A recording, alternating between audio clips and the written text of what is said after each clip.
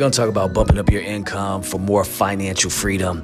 And when you do this, it's going to look at more money coming in a great way to free up the space and the budget, especially when you're living check by check, which is never a way to live when you're an entrepreneur, but it does happen when you're trying to your best to get your business off the ground. So now you have more control over, the equation, which makes things less frustrating to focus on digging around what that is going to look like if you have to do cutbacks. So that extra income cushion really helps you avoid any missed payments for your business as well as for your personal things or debt that you're dealing with. So keep that in mind.